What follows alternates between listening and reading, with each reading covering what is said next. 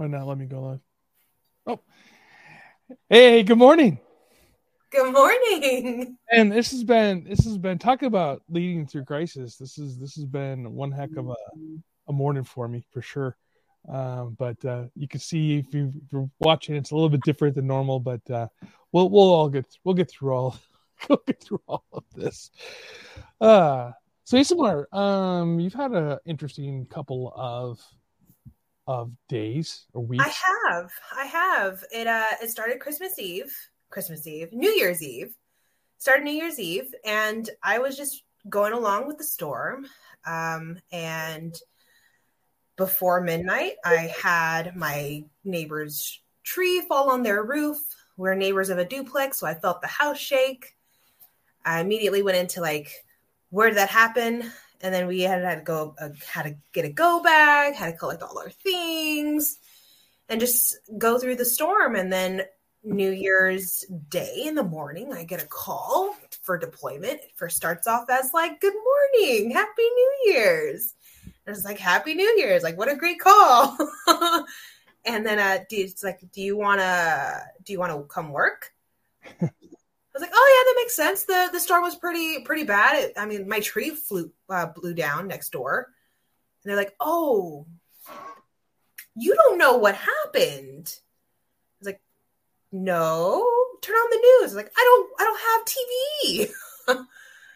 And then they sent me a link, and that's when I found out about the localized flooding on the highway, on California's Highway 99. And then I heard more news reports of weather, because then I tuned into the weather, and it's storm after storm after storm. And so I was all right, let me switch my go bag from get out of the house to go bag on deployment real quick, and I'll be right there. So it's just been storm after storm, and it's as my first time being in an EOC, as actually deployed on an incident. It's fun. It's fun. It's a great learning opportunity. And I use fun sparingly, right? Because I know that if I were to say this to other audiences, it would come off kind of odd and awkward and how dare you not care, right? But in good company, in emergency management, it's very much, it's understood. It's understood. Yeah. And I don't know exactly what you're talking about as far as the fun part. It's definitely everything you've trained for, everything that you want to do. You're eventually to get it. And it's funny you say that, and talk about military times. The deployments are scary. They're not. Going into battle is not ever great, but this is what the guys want to do. This is at least the young guys. After they've done it a couple of times, maybe not, but that's the same thing here. Is that you're getting to the point where you're hey, I want to get deployed. I want to go out and do it. I've done all this theory, and I'm able to put it into practice now. So leadership. What was your experience in general? Just when you saw not just leadership with where you're working at your EOC specifically, but across the board from up and down the state, and this is truly. For some, like myself, I'm here in Southern California. We got rain, we got wet. There's some coastal flooding and things like this. But at the end of the day, I was able to drive down the road and go to the store without getting my car, flooded. It just rained on us. Then you have people that are up in areas where roads are closed and cars are under the water. I think 17 people, as far as I know, as of today, died of various different reasons. During this time. What did you see? What did you learn from the leadership of this event? Oh man. With this event, I think everyone's leaning forward and grabbing, theoretically or figuratively, they're grabbing people by the arm and taking them with them on their hip. And it's just kind of learning as we go. This is the thing that I need you to do right now. And it's no reflection on what your worth is or anything like that. You have to play a part. And I think with having people learn how to communicate that effectively is is really a really big point on leadership, because it comes down to like your values. You want to be helpful. So it's just like, you are helpful in this capacity. Another learning opportunity I was provided in regards to leadership was, I noticed that in our Emma requests, the leadership would always, and I know these individuals as leaders, and they're coming in as other players, but they always are very observant. They will observe first, and based on their experience, they'll take the experience with a grain of salt, because it's a different jurisdiction that they're used to, a different organization than they're used to. But some things never change, like personalities. Personalities they differ between sections, EOC sections. And I think having that type of introspective thinking, being able to assess what's going on around you and shift almost on a dime, right? Like on a dime. I think that's a big leadership skill that I was able to observe others do.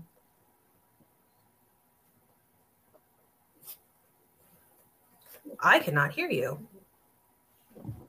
When people are public facing, and leading the citizen, right? Telling them what to do. What were some of the challenges that you were facing as an organization, not necessarily you individually, dealing with communication to the public as far as like what the storm is doing and where the flooding is occurring, where to stay away from? I think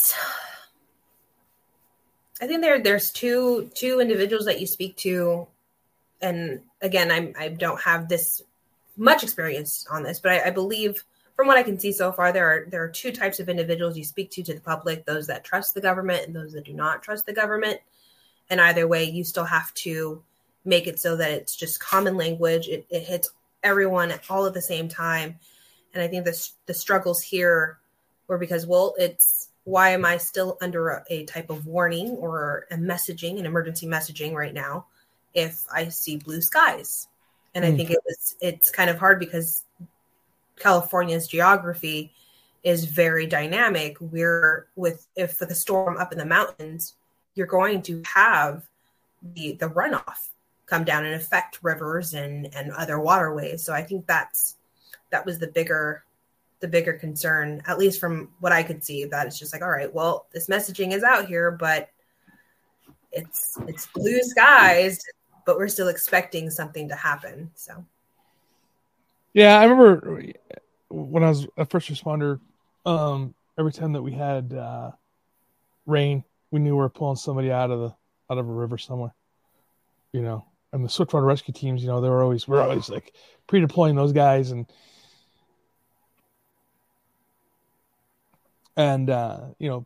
position them to areas where we had a history of vehicles, were plucking people out, and it was always a thing. And I think sometimes people don't realize how fast that water truly is moving. They're used to the San Gabriel River, for instance, down here in Southern California, just being this trickle. And then when the storms come, it's a raging river for sure. So the turnaround, don't drown programs and things like this that we try and we implement, sometimes is not heeded, and it creates a lot of, and that's a lot of the people who perished, kind of fell into that category where they tried to pass through rivers and stuff. And I think it's helpful to also not let a crisis go to waste. If you're aware of messaging that needs to, weird language, I understand, but in this regard, it would be like, if we could do messaging better, like this would be the messaging, like, hey, like I've already, because these storms, rather, let me backwards. Okay. So because the storms are so statewide, I was actually able to have conversations with my family in regards to like, hey, are you signed up with your county or your local jurisdiction's alert warnings or alert messaging and alert platform? Are you aware of where, the resources lie? Do you know who to contact? Do you know if it's 211, 311, things of that nature? Because 911 is going to get inundated with calls. And if you have I've had to have these conversations with my family, and it's not, before it was like, oh, no, whatever. Like, yeah, you do things that are emergency. And now it's more like, oh my gosh, what other information do I need? It's like, don't. And in my mind, it's like, don't let a crisis go to waste. I'm going to now educate my family over what resources they should be looking at within their counties. Yeah, and that's, I mean, it's not a bad way of saying it. It's been said before, so. But yeah, I mean, the idea, right?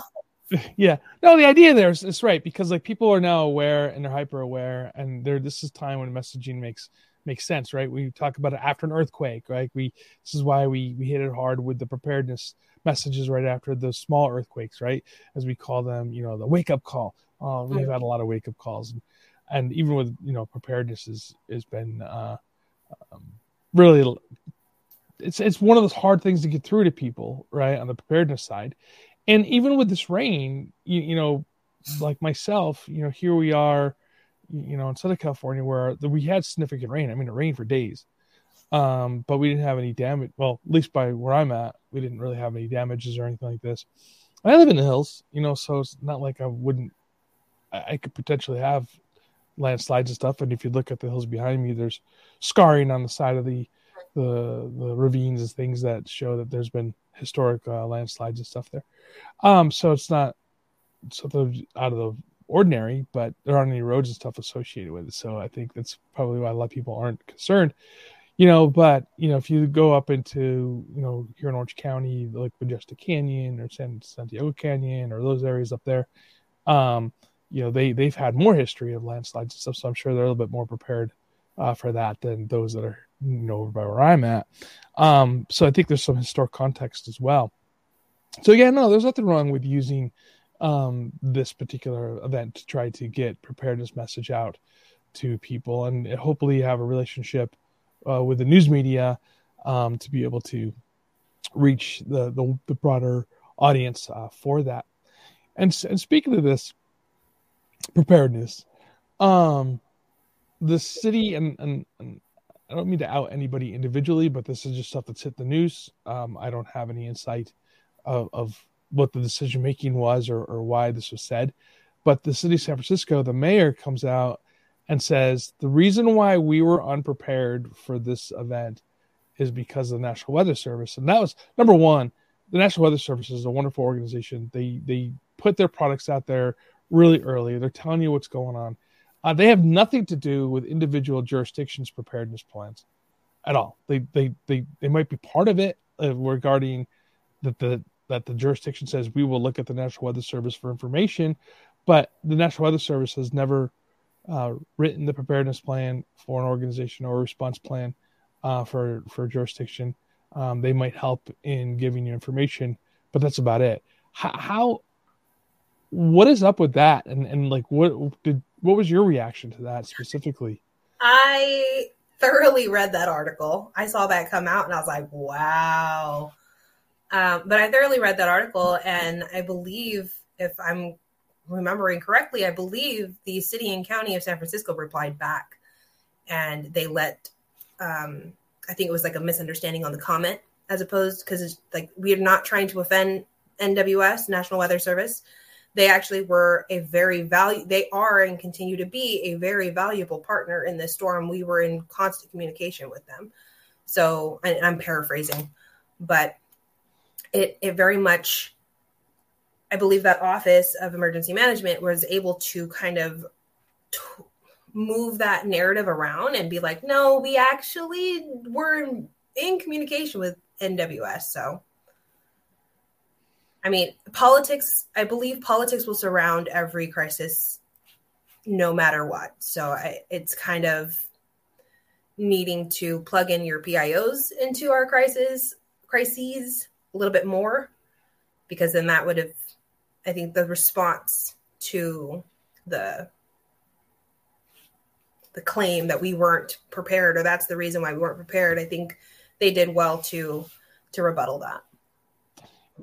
Yeah, I mean, I read that and I was like, I mean, that's a mayor, elected official. Sometimes they say things under frustration, under confusion and not understanding. Um, you know, but I'm going to hold her feet to the fire on this one. Mayor of London. If you don't know, and this is a message to your elected officials right now. If you don't know the situation, if you don't understand what's going on, defer to your experts before you say something, because, I mean, that's an embarrassment to your organization to make it sound as if your emergency managers aren't doing their job and preparing for these disasters. Now, maybe they didn't, and if that's the case, then is it time for you to take a look, knowing the team in San Francisco. They're highly skilled and talented emergency managers, so I would doubt that that's the case. But I mean, as a mayor, you really threw them under the bus, and it was a disservice. And I'm not gonna apologize for the mayor, but I'm sorry that the city of San Francisco's emergency management office is going through that. And I'm sure that it was maybe misspoken or maybe taken. I don't think it was taken out of context, but the people of San Francisco need to know that their emergency management division, OMD, I think it's called, or department, is doing well, and they're talented people in that office. It's almost like a sense of pride, actually, knowing that I may not know these people individually, but the fact that I am a part of this network, I'm a part of this profession. I know that. So, for instance, I know that the city and county of San Francisco, we know that there are great leaders over there. There are great leaders in very many other jurisdictions. And it's almost like it's a sense of calm. Like, yep, that county's covered. Yeah. They have great leaders in charge of their emergency management areas of expertise. And they've got it covered. Yeah. And Matt Green, hi, how you doing? Thanks for joining us. It's awesome to see you. And you're absolutely right, Matt. Leaders delegate tasks, but they can't delegate accountability. I learned that as a young guy in the military. And you're right, it's not a great look for the mayor. And I think the mayor owes her staff definitely an apology publicly, since she since she said this publicly. I don't know if she will. I don't know if she has that fortitude to do that. I don't know her as a person or as a mayor. I just know what I see in the news. It's a sad day when you see the mayors try to throw their emergency managers under the bus. But it seems to be, going back to leading, it seems to be that emergency management during a crisis, when things go sideways it happened during Katrina. It happened, in other places as well, where when things go sideways, the emergency manager is the person who gets thrown under the bus. I mean, Michael Brown, I don't know if it's been many years, but he was fired as FEMA, head of FEMA, by the Bush administration when things didn't go well. And, it's his call. It's his, he's in the hot seat, if you will. But, was it really Michael Brown's fault that things went sideways? If you study that closely, it wasn't the president's fault either, for that matter. But, when all disasters are local, it seems to be that the emergency managers, we tend to be a easy target for removal when things go a little bit sideways. Why do you see? I don't want to say why do you see, because I know why it's political. But when that goes back to it, as somebody who's young and getting into this field, how do you see this happening with you regarding leading during a crisis and your head being on the chopping block when things don't go necessarily as well as they could? Yeah, that's actually been when I first got into local government, that was one of the things that my previous employer or my boss actually mentioned. Like, when you make a decision, as long as you can tell me why you made the decision, I will back you up, because that wasn't afforded before. And I think as long as we're essentially training those who are coming into the field with this mindset already that we have to be ready for being ousted. We have to be ready for, we have to be politically savvy in our words, in our demeanor. We need to be just all the time ready and on. I think that's the bigger component. And another thing is that if we get to the point, or rather when we get to the point that the profession is an actual like salt on the earth kind of profession, right? Like there's firefighters, there's emergency doctors, there's emergency managers. Like when it becomes a full-blown profession and it's advocated for in local government, in legislation, when it gets to that point, I think it'll be a little bit better. But moving forward, that's what I have in my mind, is that, all right, this is also a political game as much as it is about saving lives.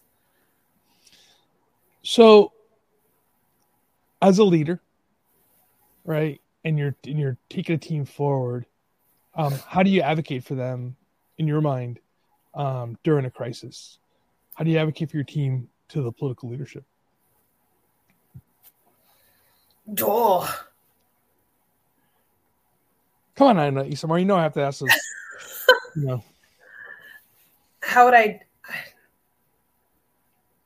don't have enough politic training yet. But it would fall. I think it would just fall along the same lines of like, this is the reason why I'm employed by you. Like, you want us to do the job of saving your constituents. We have the same priorities in mind. It's basically just creating that type of buy-in from the person of, look, your priorities are my priorities, and this is how we're doing it. I have a friend of mine who told me this story, and I think it's funny. I won't out him because we'll talk to him later. But anyway, so he's working this event, and the mayor wanted to wanted to claim himself as the incident commander. Ooh. And he had that conversation with the hard talk, saying, okay, this is what this means, and this is what you need to do, and this is how you have to have it happen. And then finally the mayor was like, oh yeah, okay, I'm going to defer over to somebody who's a professional, knows what they're doing. But I think sometimes people see the term or see what's going on, and they want to take control due to ego, not necessarily due to skill. And I find that kind of interesting as well, that people want to, for whatever reason, and maybe it's ego, maybe it's machismo, or I guess it's sort of the same thing, but that bravado, or whatever term that you want to add into that, whatever adjective you want to push in there. But when you see this happening, I think sometimes you have to have that real conversation with the person who's the leader, the political leader, and say, this is who we are, this is what we do. I will follow your orders, but knowing that once you do this, this all falls onto your lap. And I think sometimes then they'll take a back and go back to the policy. The joke always is when you create the policy room, make it as far away from the emergency operations center as possible. Yes. Part of me understands that and says yes, but kind of laughs. But the other side of it too is you really need to train your political leadership what emergency management does prior to an event. Mm-hmm. And at the end of the day, they are the ones, as Matt pointed out, they are the ones that are going to be held accountable. Even if they fire their emergency manager, they're going to lose their job. We can go back all the way to Katrina again, with Ray Nagin and Blanco, the Ray Nagin being the mayor of New Orleans and Blanco being the governor of Louisiana. Both of them in the next election lost their job, and they will be voted out, right? So they don't want to lose their job. They have their personal pride and stuff associated with it, and so it does. Even though they tried to say, oh, we're going to get rid of this decision maker, this municipal worker, this emergency manager. We saw it happen during COVID, right? People are policies are still in place. Politics are still in play. It's not the person, it's the system. Yeah. you know. So so the elected official, is held accountable in one way or the other. But I think it's even worse when they like did what the mayor did and tried to throw their organization. Well, they even tried to throw their organization, and I should probably say it this way: they try to throw another organization under the bus, which is kind of interesting. Matt says, my opinion that psychological safety paramount is here. The high consequences and the perception of high consequences leads to absolutely overly adverse decision making, ineffective staff that don't have the agency to act, and a stagnant. Absolutely, Matt. Absolutely. Making decisions and making things out of fear of anything new is not great. And I mean, that's one of these issues, right? Is that sometimes I think politicians make decisions out of fear more than emergency managers. But the other side of it too is if you're working for an organization where you can't approach the policy room and have frank conversations with them, that's not an organization that I don't think I really want to be involved with. I would not either. Now you're still out there, in the game. What are you looking for in an employer when it comes to leadership? The mentee-mentor relationship, definitely.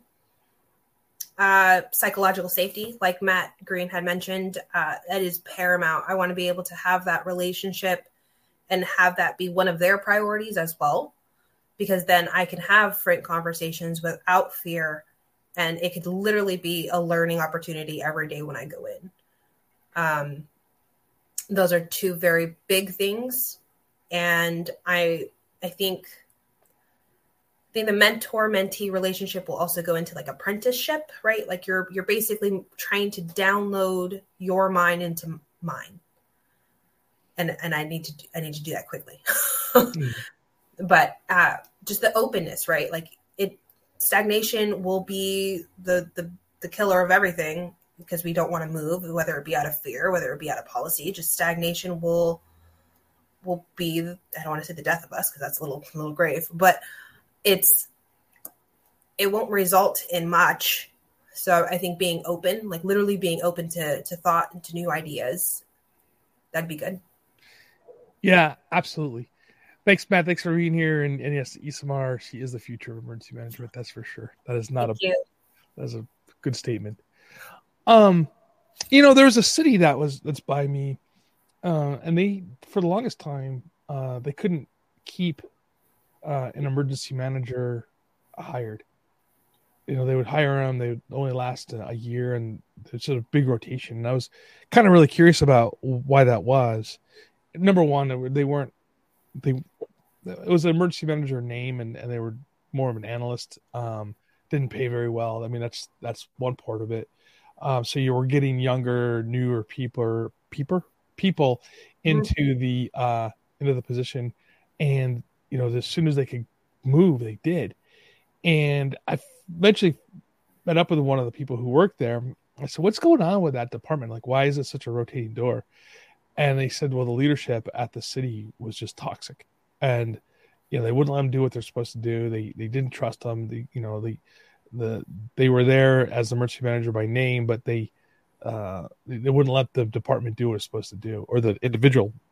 And they blamed the city manager on that case. And I was like, wow, that's that kind of sucks, and I guess it's one of those things where they didn't take what the profession was of emergency management seriously enough. So it's kind of sad to see, but then it goes back to leadership. Now, luckily for that city, that it's kind of a landlocked city, doesn't really have any, areas that would have, outside of earthquake, I would guess would be the largest problem that they would have, Yeah. But maybe that's why they didn't take emergency management seriously, because they didn't have any super high threat areas. But my point about it though was, sometimes leadership doesn't see the position of emergency management as a useful position until they need to use it as a as a block for them getting in trouble. Yeah, that's a larger conversation about funding. We don't have, most agencies that I've heard of in states don't have their own allocated funds for when things hit the fan, right? It's always just part of their department money, and then you have to ask for the reimbursement, go through the process of FEMA. But it speaks to how much your I guess the politics are playing into that department. And then the other side of the money coin is how much the emergency manager is getting paid. Thankfully, now in certain states we can see the wage, but I've known many individuals who have just been like, this is a great position, it would be a great fit, but that is not my wage. Right. Like, I am worth more than that. Yep, that's the only way it's going to be good. That's going to be moved for sure. Is when people understand what their value truly is to the organization and demand more. Demand more. Well, we're getting here close to the end of our time here, but before we let everybody leave, I want to make a little bit of an announcement. So Isamar Garcia joining the network. She's actually going to be on this program a little bit more, so you get to get more of Isamar's insight. So I'm excited to have that conversation with her, and that she agreed to actually, hang out with me more. That's kind of nice. Oh no, what I signed up for. So, but we have some great guests coming up here in the future. We're going to be revamping, not revamping, but kind of moving the direction of what we're talking about here more into realistically into leadership, into management, and not necessarily into reviewing every crisis that comes down the pipeline here. But this happened to be one that we needed to talk about, and I think it was important too. And Isamar, thank you so much for joining us, and thank you for being part of what we're doing. And I'm really proud of you, of what you've done in emergency management as in the short time, and you really are making a difference. And as Matt said, you are the future of emergency management, and it's great to see you part of this. Well, thank you. I have great leaders showing me the way. All right, everybody, until next time, thank you so much for joining us. And as always, stay safe, stay hydrated.